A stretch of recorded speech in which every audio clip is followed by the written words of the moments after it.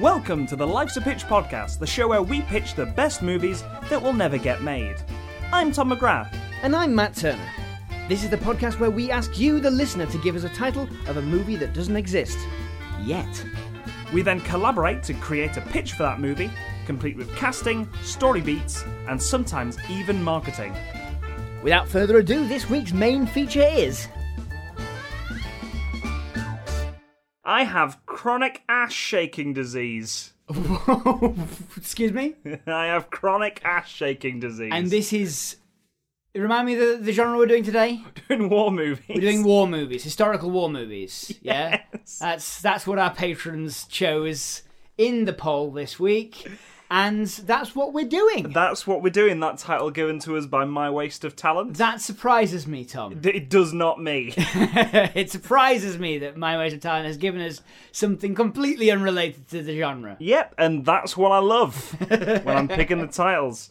So, My Waste of Talent got in touch with us on Twitter at Life's a Pitch Show. So, as Matt said, we're doing war movies this week. Let's get on with some honourable mentions. Yes. So this is the part of the show where we pitch some more movies, based on titles people have given us. You can think of this as the small scuffles that lead to the big battle in the middle of the movie. Yes, the middle of the movie. The middle of the it's movie. It's not the climax of the movie. No, because remember, these are war movies. So we have to reserve at least 27 minutes or more, Yeah. maybe up to 45, Yeah. on being somber, Yeah. talking about the effect of the war on the politics surrounding it, and then lionizing the heroes. Cool. Yeah. That's what we're doing. The big battle happens in the 17 minutes at the very center of the movie. It's allocated for that. Yeah. No matter what they're doing.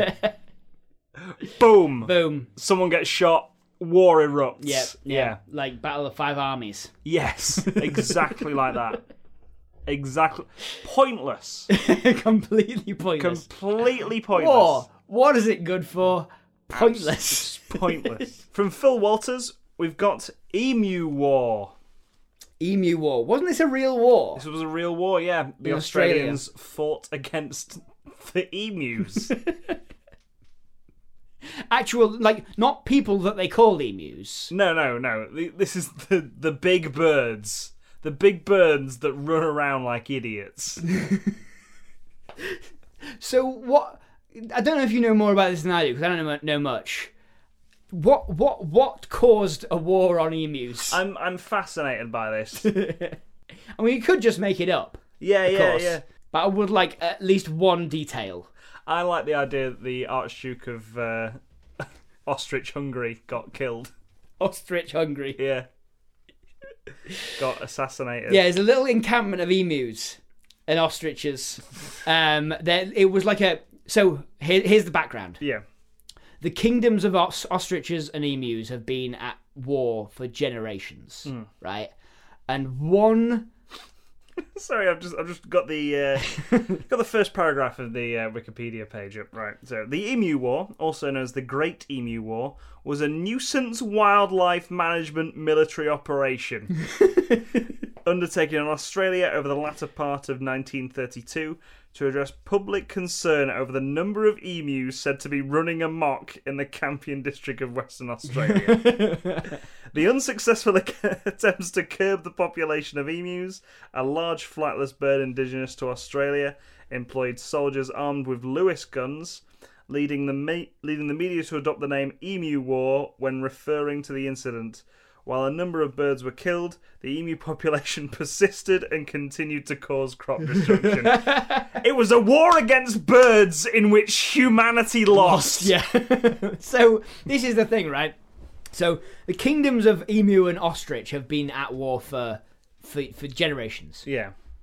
At least 50 to 60 years. And they are just slowly coming to a peace. Yeah. They build a little settlement.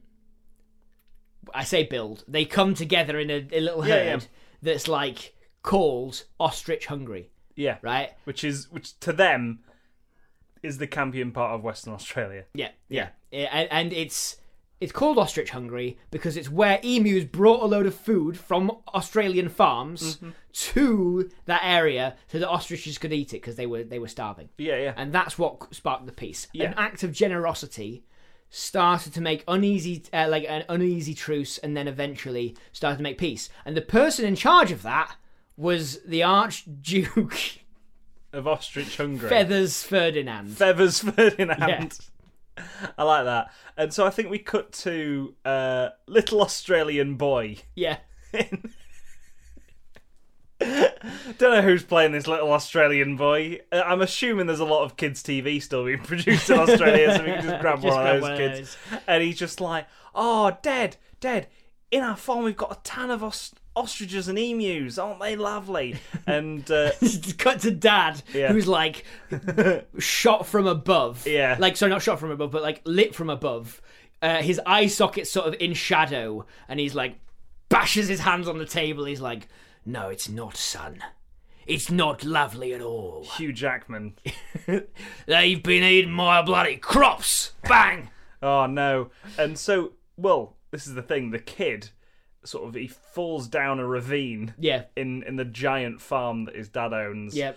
And is rescued by one of the emus who can talk. Yep. And it's the voice of none other than Fred Durst. It's Fred Durst. Fred Durst. Like, hey. yeah, we just get Fred Durst. Hey. Yep. I'm an emu. He's not a very distinctive voice, is he? He's not. But he's the one star we could get in this. I mean, I know I've said we've got Hugh Jackman in this, but he's the one true star. Doesn't matter who's voicing the emu, to be honest. But the like Fred Durst takes this little boy out to Ostrich Hungary. Yeah. He's like off on the reverie, almost like 60s. Like, he's like, peace is possible between all of our peoples. Yeah. It's possible to have peace if we just share. You know, that this act of generosity has made them all ready to forgive, forget, and to share and share alike. And then the kid, like, Hugh Jackman's out looking for his kid. Yeah. He drives up in his Jeep and is like, sees "Get away from my son." Sees emu tracks. He's like, "Fucking emus." Yeah. "You bastards. You're stealing my food. Now you're stealing my son." He gets a gun out. Yeah. And shoots the shoots Feathers Ferdinand. Feathers Ferdinand. The kid is traumatized. Yep. And suddenly the emus start just kicking off. Yeah, kicking off. Hugh Jackman and the kid get back to the farm where the emus are sort of like they're sort of massing back in Ostrich Hungary. Yeah. And at which point, right, the ostriches, right, they've gone. They've because they're really fast, remember? Yeah. Ostrich is super fast, one of the fastest land mammals. They zip off. Nowhere to be seen. Yeah. Thinking, "Oh no, some separatist movement of emus has laid a trap for us." Yeah. Right? Emus back at home are like, "We're dying, where the fuck are the ostriches?" Yeah. Right? Suddenly there's tension again. Mistrust. The only way, because of course Dad's gone and got the bloody National Guard now. Yeah, the fucking military in. Yeah, and they've got Gatling guns firing at emus, and the emus are like digging little holes to hide in. This is the thing. This is a prequel to a film Yeah. that came out in the 60s, right? In which an astronaut went up into space. Yeah. Came back. Well, this is the thing. Landed on a planet in which everything was emus. Right. Talking emus. And he sort of gets away from the emu village or whatever. Yeah. And finds that there's a destroyed Sydney Opera House. And he's like, "No! You idiots!" Tom, do you know what happens in Planet of the Apes 2, 3, 4 and 5? No. I found out recently. Really? Yeah. I found out what happens. And to my memory, the second one is just, it's alright. It's not good, but it's fine, right? It's just him being on the Planet of the Apes and sort of like... I don't understand why you'd make a sequel to that movie. Neither do I. But it happened. Yeah. It's called like The Lost country or something like that. He's exploring more of the Planet of the Apes. Yeah. The third one, I think, is... I can't remember what happens to the third one. The fourth one, I think some apes go into space and land on the planet of the humans. Just, 70s America. Yeah. And I think I've seen clips of that. And are like,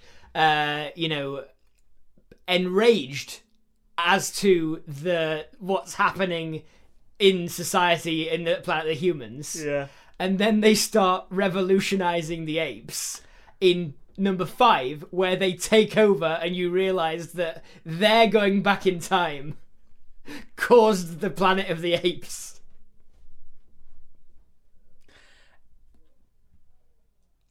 It's an incredible series of movies. Like, the first one is a genuinely good sci-fi movie. Because we're allowed to think Yeah. for a second that humans caused their own downfall. Yeah. But no, by 5, we are being told, nope, it was the apes. They did it. They're the bad guys. You should never give someone cocaine and a typewriter. Because that's incredible. I do quite like the prequel movies to Planet of the Apes. Do you mean the Rise Off and stuff? Yeah. They're supposedly pretty good. I haven't watched them. Yeah. The first 2 are really good. War of the Planet of the Apes is very boring. Okay. And doesn't really go anywhere. But the first 2, it's strange because the main characters tend to be the human characters. Yeah. But the only character that remains throughout them all, or the only sort of cast of characters that remain throughout them all, is Andy Serkis's Caesar and his primate mates. And his buddy Andy Serkis. Yeah, he's Andy Serkis, yeah. He carries it around with him all the time. He just throws it out. We're all apes. We're all apes. Here we are. Like, the funny thing about War of the Planet of the Apes is... the funny thing is... well, there's quite a few funny things, actually. Right. on the wall, because Woody Harrelson plays a kind of Marlon Brando in Apocalypse Now kind of character. Right. On the wall, in his sort of army base, is written the words "Ape Apocalypse Now," which I was looking at. I was like, "That's bludgeoned the nose. It's not on the nose. It's the nose badly. Is gone because it's just so stupid." That and there's a little girl in War of Planet of the Apes that she's one of the people who can't speak, right? Because it's a virus that's making apes smarter. And making humans mute. Humans not be able to speak. Yeah. Yep. There. But yeah, at the end they name her Nova, which is the name Charlton Heston gives to his lady friend in Planet of the Apes. Right. Why did they call her Nova? It's so because we've just got to bring things back. Again, it's just to sort of remember that, and I'm just like, why? Remember the Planet of the Apes? Yeah. This is some of it. Yeah. But, anyway, that's the Emu War right there. Just imagine the prequels for Planet of the Apes, but... except, emus. And there's now, like, factions, ostriches, emus. Yeah. I think, like, in future films, what'll happen is the kid goes with, like, ends up with the ostriches, ends up creating peace between the two of them to overthrow and actually make the humans lose. Well, like he wants peace between the two of them, and then one of the emus goes, "Nope, tricked ya. We've got operatives in every government, in every world government now." They're just like this parrot next to like Donald Trump or something. Yeah, just like Donald Trump's got a parrot on his shoulder. Which just pecks his eyes out. Now we rule. Yeah. All right. So from Ross Originals, we've got U-Boat, You Bet. Okay. I kind of like the idea of this being a car salesman. like a used car salesman, Yeah. or a used boat salesman or whatever, right? He's got a car lot, he's got a boat lot. Yeah. Doesn't matter, right? He's busy smacking boats on the top and going, oh, you could have so many. This is a beautiful Look at this party boat. Party boat. Bash and smacks it. He goes, you can fit so many parties in this. Right, and he's played by who'd make a good like wide good boy salesman. Yeah, Oh. Kurt Russell. Kurt Russell. Okay, so he's like, you can fit so many freaking parties in this bad boy. There's no way, and like anyone else will. You'll be the master of your own social world. You'll be a king. You'll be the Kaiser of your own kingdom. He's just selling a boat. He's just selling a boat. Yeah, he's just selling a boat. Anyway, someone rocks up because he's a scrapper. What he does is he goes out on the roads or onto the sea. Yeah. Finds wrecks, trashed ships. Yeah. Fixes them up and sells them. Oh, and in this, he finds a trashed U-boat with a bunch of Nazis still alive, but thinking he they're doesn't still know, in the war. He hasn't got time to fix it up, right? Yeah. So he's just like there. He's like, right, absolutely, I'll sell this. Someone he finds it, tows it in, and then someone very rich is on the shore. Yeah. Right, and he's like, Yep, it's ready to go for you. No problem at all. Yeah. Hey, why don't we get on board and we'll go and see we'll go and see your new ride. And they get in, and then there's a load of Nazis like, shit, we're being boarded by Americans. And so I think it's like a standoff between Kurt Russell, who has a military past, yeah. a rich person. Don't know who they're played by. Maybe it's not even a rich person, right? We could have it be someone more. I mean, rich people aren't sympathetic, so let's make someone who just wanted to buy a boat to take his girlfriend out on. Okay, Cara Delevingne Cara wants to Delevingne. take her girlfriend Anna Kendrick on a boat. Yeah. So And it's she's- Kurt Russell, Cara Delevingne, and Anna Kendrick fighting. Like the top hatch of this U-boat gets stuck. Yeah. So it's stuck in German soldiers who, for the poster, for the poster and for the title, Yeah. we cut to them all playing poker because the war. They've not heard anything from command for years. Yeah. They're all just waiting. Yeah, Their senses are down. so they're just playing poker, smoking cigarettes, and then woo, hull breach. It's Kurt Russell, Cara Delevingne, and Anna Kendrick, who they have to fight their way out of this U-boat. They have to. They get in there, and then they've got to they're gonna fight their way out. But there's in the intermediate time, right? There's a bunch of the Nazis who have been like, I don't think this is supposed to be going on this long. Yeah. No, I want out. We're all 70 years old. Yeah. I don't know how we've managed to survive this long. But the commander, oh no, he is the worst man. And he's like, no, we're still at war. Christopher Walken. Yeah. Yeah. We're still at war. Yo, Scheiße. gonna kill Kurt Russell. And not anyone who isn't from the Third Reich.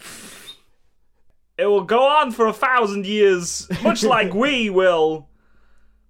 They're very much. They've all got like this kind of almost like because the Nazis had this all this kind of like semi-Nordic mythology. They had a load of like just pulled mythology from everywhere. They were like, we're like the Valkyries. Not that it's important, but they went on a secret mission to find the Fountain of Youth, and they found it. They found it. Not that it's important. But upon leaving, the one of the things about the Fountain of Youth is it rusts metal quite a lot, and they're inside the wheel on the inside of their hatch was snapped off. Yeah, so now they're all trapped on board, and they have to sort of fight their way out. Well, sort of be the last person standing in this U-boat. Yeah. How does this film end? I think they end up driving it back to the Fountain of Youth. The boat comes up. Yeah. The boat comes up, and it's 20 years after World War III. Yes. So they basically it's on a course, right? Yeah. The only it's set in on a course. Yeah.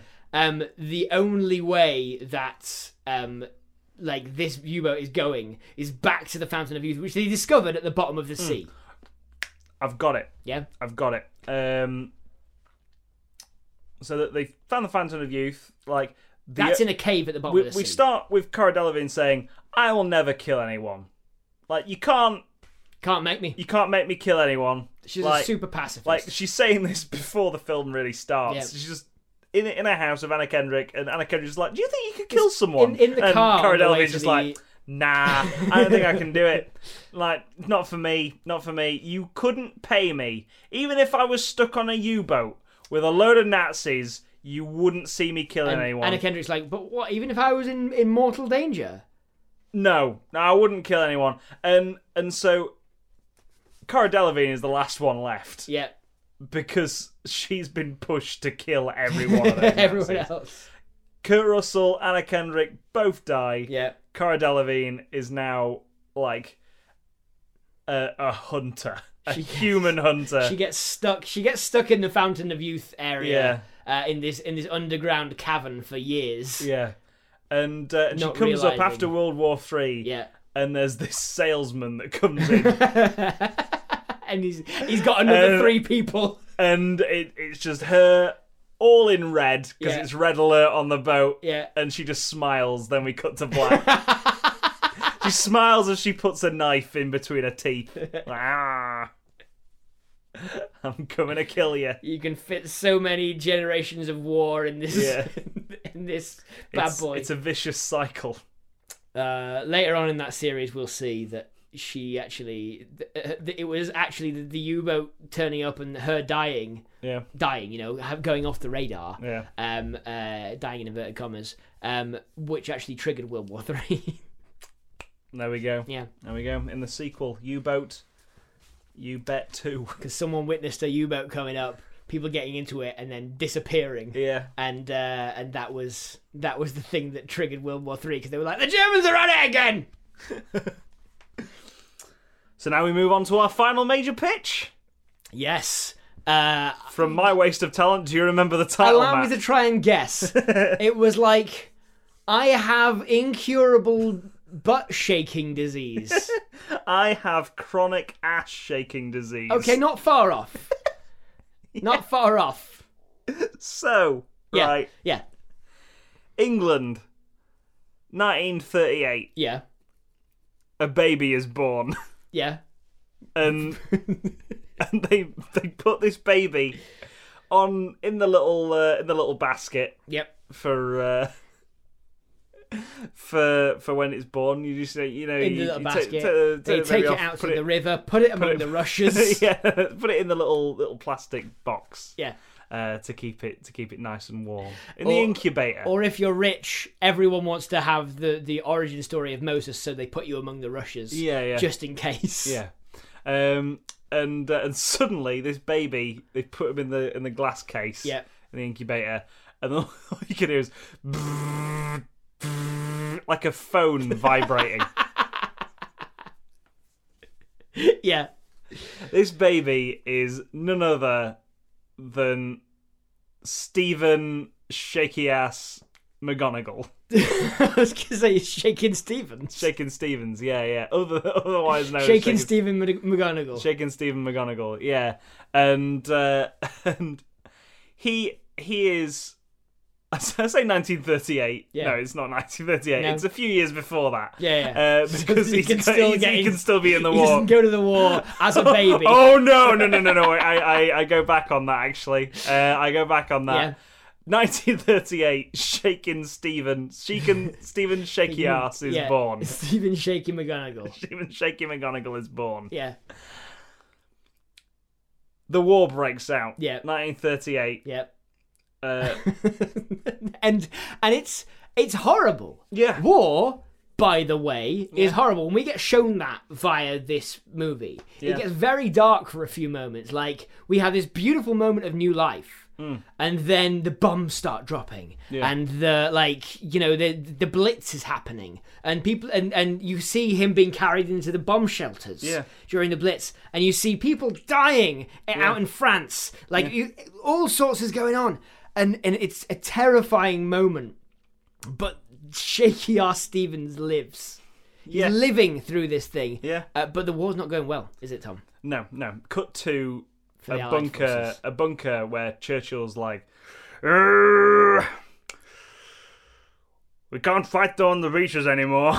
The beaches are gone. All the beaches are gone. All the beaches are on fire. The sand on fire. Sand on fire. It's all glass now. It's too slippy to fight wars on because it's all glass and it's all wet because of the sea." Yes. And so I think a doctor comes in and goes, "I've got the weirdest plan ever. We're going to be doing D-Day, aren't we? In a few days' time. What if?" Yes, we're going to be doing D-Day in a few. I've got photos of a baby born a few years ago with chronic ass-shaking disease. Yeah. What is that? What do you mean? It's a thing this baby only has, but this baby's bum can vibrate like nothing else. And I think we see this in a scene sort of in a bunker where the baby its hand vibrates and the bunker just crumbles around. Okay. So for the next few weeks, they've put this baby in a boot camp. Yeah.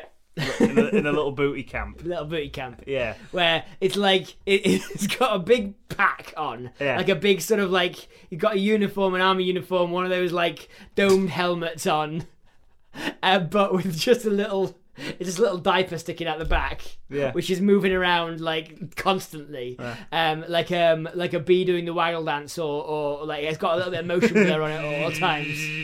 Yeah. And Just waggling its bum. and he's like running up, and then it's just like gunfire is coming the other way Yeah. as this baby sort of like waddles through the gunfire, left then right, and then kind of puts its butt up against this gun emplacement, and it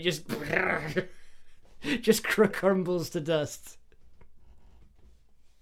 And Churchill's like, bloody hell.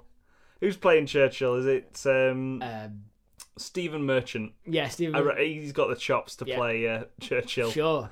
And he's like, bloody hell, put that baby on the front line. Send that baby to D-Day. And it's Send that baby to D-Day. and so it happens. Like mum's crying because the baby's going off to war. Yeah.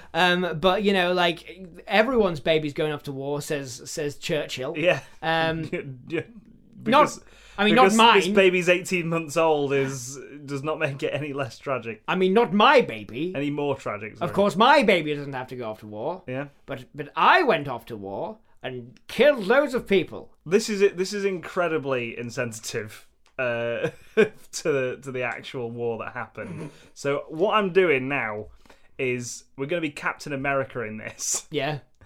That baby falls off the boat, Yeah. vibrates its way off the boat, like just plummets into the sea. Like, oh shit! Our only hope has gone. Yeah. This baby's fallen off the thing. Yeah. Frozen in the coldness of the British Channel. Right, okay. But you remember in Captain America where they solved the problem before they froze him? No. Well, I mean, the war will go on as planned. But they can't get up the beach. It's all glass. They do it. It's, Okay. historically, that's what happened. Yeah, okay. Of course. Never had a boat mat. But so this baby's frozen in time Uh-huh. until World War V, Okay. in which we're fighting 5 races of aliens, All right. all on Earth and all across the other planets as well. And that's all going to get solved by a vibrating baby. Okay. Well, a vibrating man now Because he kept aging in the ice. In the ice. Yeah, it was a very uncomfortable ice floor. Like, it's Brendan Fraser. Okay. Notable defrosted man, Brendan Fraser. Yeah. He's played a defrosted man before. He's He played can a do it defrosted again. man before. He can do it again. Some would argue he should have been Captain America. Yeah, I would definitely watch Captain America Yeah. if it was Brendan Fraser. Me too.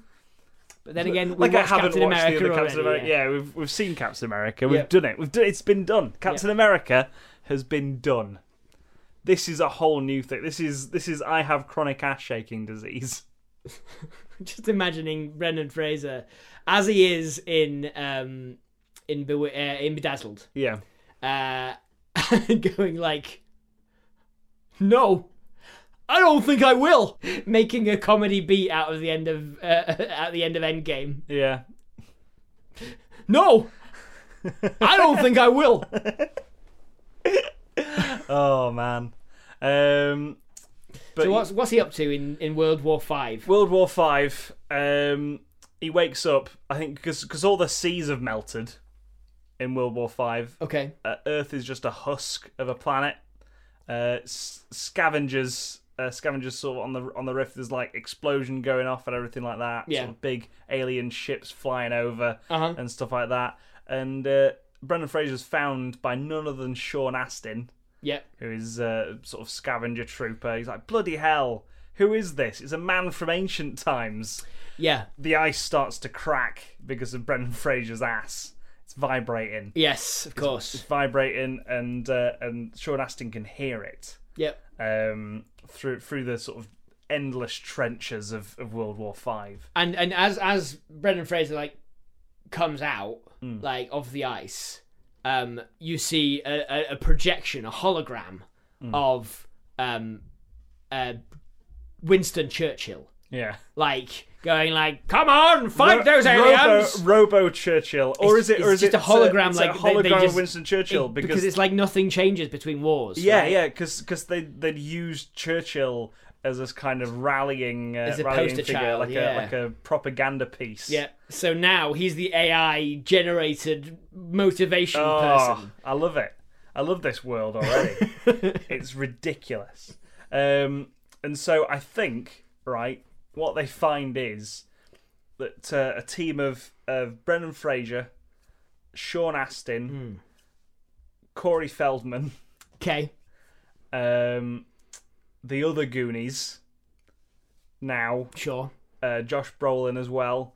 They're a team. They're a squad tasked with bringing down these alien ships. Yep. Because they realised Brendan Fraser's ass can vibrate If I was at just the right frequency. just the right frequency to blow the brains out of these and aliens. we cut back to that baby being born, Yeah. right?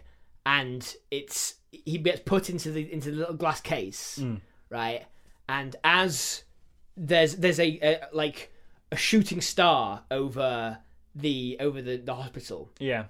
and you see like these little small motes of light glide down through a window and down towards Brendan Fraser as a baby. Yeah. And just his butt starts. Yeah. And it's because it was that shooting star. Yeah. Was the scout drone, like the scout ship, breaking up over Earth's atmosphere. Yeah. And like the message eventually got out that the Earth was here, but Yeah. it's taken them this long to get here. Yeah. Right, and they've come for whatever caused Whatever Brendan killed- Fraser's vibration. Yeah. Oh, yeah. Because Brendan Fraser's ass vibration was given to him by a Judi Dench character, who was just like she was just like, "You'll be the only one who can save Earth in the future." Okay, she's like dressed up as a nurse in 1930s England. Yeah, she sprinkles a little bit of pixie dust on him, and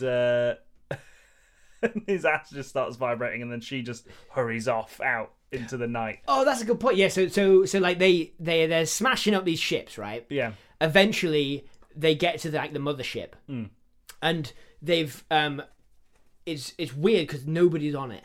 Yeah. No aliens are on it, right? And all these aliens, they look a little bit like bees. They've got those big thoraxes, right? And nobody's on this mothership. And Brendan Fraser, like, they've got a hand print, and like it perfectly fits Brendan Fraser's hand. Oh man. And he's like, "What's going on here?" And a whole thing comes up, and it's the last Mayday message of the ship that came down over Earth. Oh man. Right? It's Judi Dench.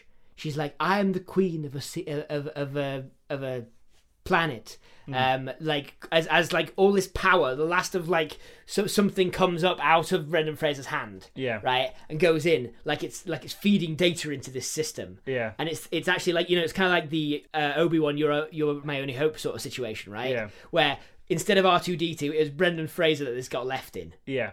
And it was like, don't blame this planet for my death. It was a malfunction of my ship my ship broke up over their planet. Well, it's too late now. World War V's Exactly. Like, it's just a misunderstanding that caused it. Yeah. But now, the important part is, though, that Brendan Fraser's got the mothership. He's got the mothership, and he's able to communicate with these bee-like aliens because he's got a shaking ass. Yeah. He's shaking his ass around. Yeah. So, like, you said there were like 5 races of aliens that were attacking Earth. Yeah. So he's able. It's actually World War X. Yeah. But there's only 5 races of aliens that they're Cool. fighting. So they're doing it. They're doing the last 5, like the 5 through 10. They're doing at the same time. Yeah. Just like, shit. Well, we can't not call it a world war because the entire world is at war. Yeah. So what do we call this one? It's just going on during the. We call it Battlefield Earth. So Brendan Fraser's on the top of this flying saucer, waggling his butt and marshalling these bee-like aliens at the other aliens. While the rest of the Goonies fly it around. Yeah. They've got their own Goonie ship. Yep. That can fly. And how does this film end? We haven't really gone into the motivations of the other 4 aliens, so there's nothing really there for us to. No, not really. I think it's just a sort of. I think this ends with the mothership going down into and freezing in space. This ends with Churchill waking up and going, bloody hell! Oh fuck! Get that baby off that boat! What a ridiculous idea! Churchill's in a time loop. Yeah, that's the end of that. That was I have chronic shaking disease. It was all a Churchill dream. But he was going to put a baby on that boat. Yeah, he was. That's true. Yeah. He would have done it. He would have thrown 1,000 babies on a boat. I'll throw the other 999 babies on the boat, but don't put that one on. He's the bad guy from Monsters, Inc. Yeah. I'll kidnap 1,000 children before I let this company die. He's got that bit. Yeah. I'll be a war hero in England if it kills 999 babies. Jesus. Right. So, yes, that was I Have Chronic Ass Shaking Disease. Yep. Thank you, My Waste of Talent, for that. Great title. For that. Yeah, thank you for that. I hope you enjoyed it. Yeah, that was a fun title. Remember, as always, if you want to give us titles any time of the week, to go to visit our social medias. That is facebook.com/Life's a Pitch podcast and Twitter @Life's a Pitch show as well. If you have enjoyed the show and you want to and you want to tell us about it, well, I mean, tell us about it, but also tell your friends. Maybe tag us in a post about us to your friends. We'd really appreciate it if you would share the podcast. Yeah. Like that's our only way of getting this out there, really. So you guys are our marketing arm, and we appreciate those of you who have put the name out to your friends and on social media and stuff. We also, of course, have to thank those people over on patreon.com/Life's a Pitch podcast who fund the show. Over there on patreon.com, you can go over and you can get bonus pitches and all sorts of stuff, all sorts of prizes, just by giving us like $1 or more a month. I wouldn't say prizes, it's just stuff. It's just material. Just more stuff, more prize content. Material. It's prize-esque. I mean, you don't win it. No, you just get it. You pay and then you get it. Yeah, but it's prize-esque, I Yeah. would say. Yeah. It's more of a gesture. A reward. Yeah, it's sort of like, you're not buying anything. You're supporting us, and then we're saying, nice one, thank you. Here's a lovely bit of extra content. Yeah. Anyway, these are the people who've done it, and these are all their definitely real names. Yeah. We've got Ross Originals, we've got Brandon Spanky Mills. Does nobody find it odd that a dragon targeted whales? Jeremy L. Kayam, Stephen D. Thomas, Fingers to Hand, Mr. Beakfast, a group called Huskdawn have captured the channel. James Delaney, New Scramble, more like old mortgage rates. In today's news, vigilantes have stolen breakfast. Brent Black, I yearn for a simpler time, Mavis. Remember BP Beans? Look, I'm sorry that I prefer to eat out, but it makes me feel like I exist. Werebisk Turner has broken free and is battling the serial dragon of Wales. Joseph Hegarty, Prime Minister, was it all worth it? Was it all worth it? Newcastle, more like more hassle, Pete. Alex NSFW, okay, everybody be nice, Carl gets here soon, and he's changed somewhat. Glenn, if I can't trust you with an airport, you can just run the RAF. Prime Minister, the Queen is here, and she's really anger. Prime Minister, we agreed not to talk coronavirus. This universe has enough on. So thank you to all those people whose real names I just read out. We appreciate the support you're giving us.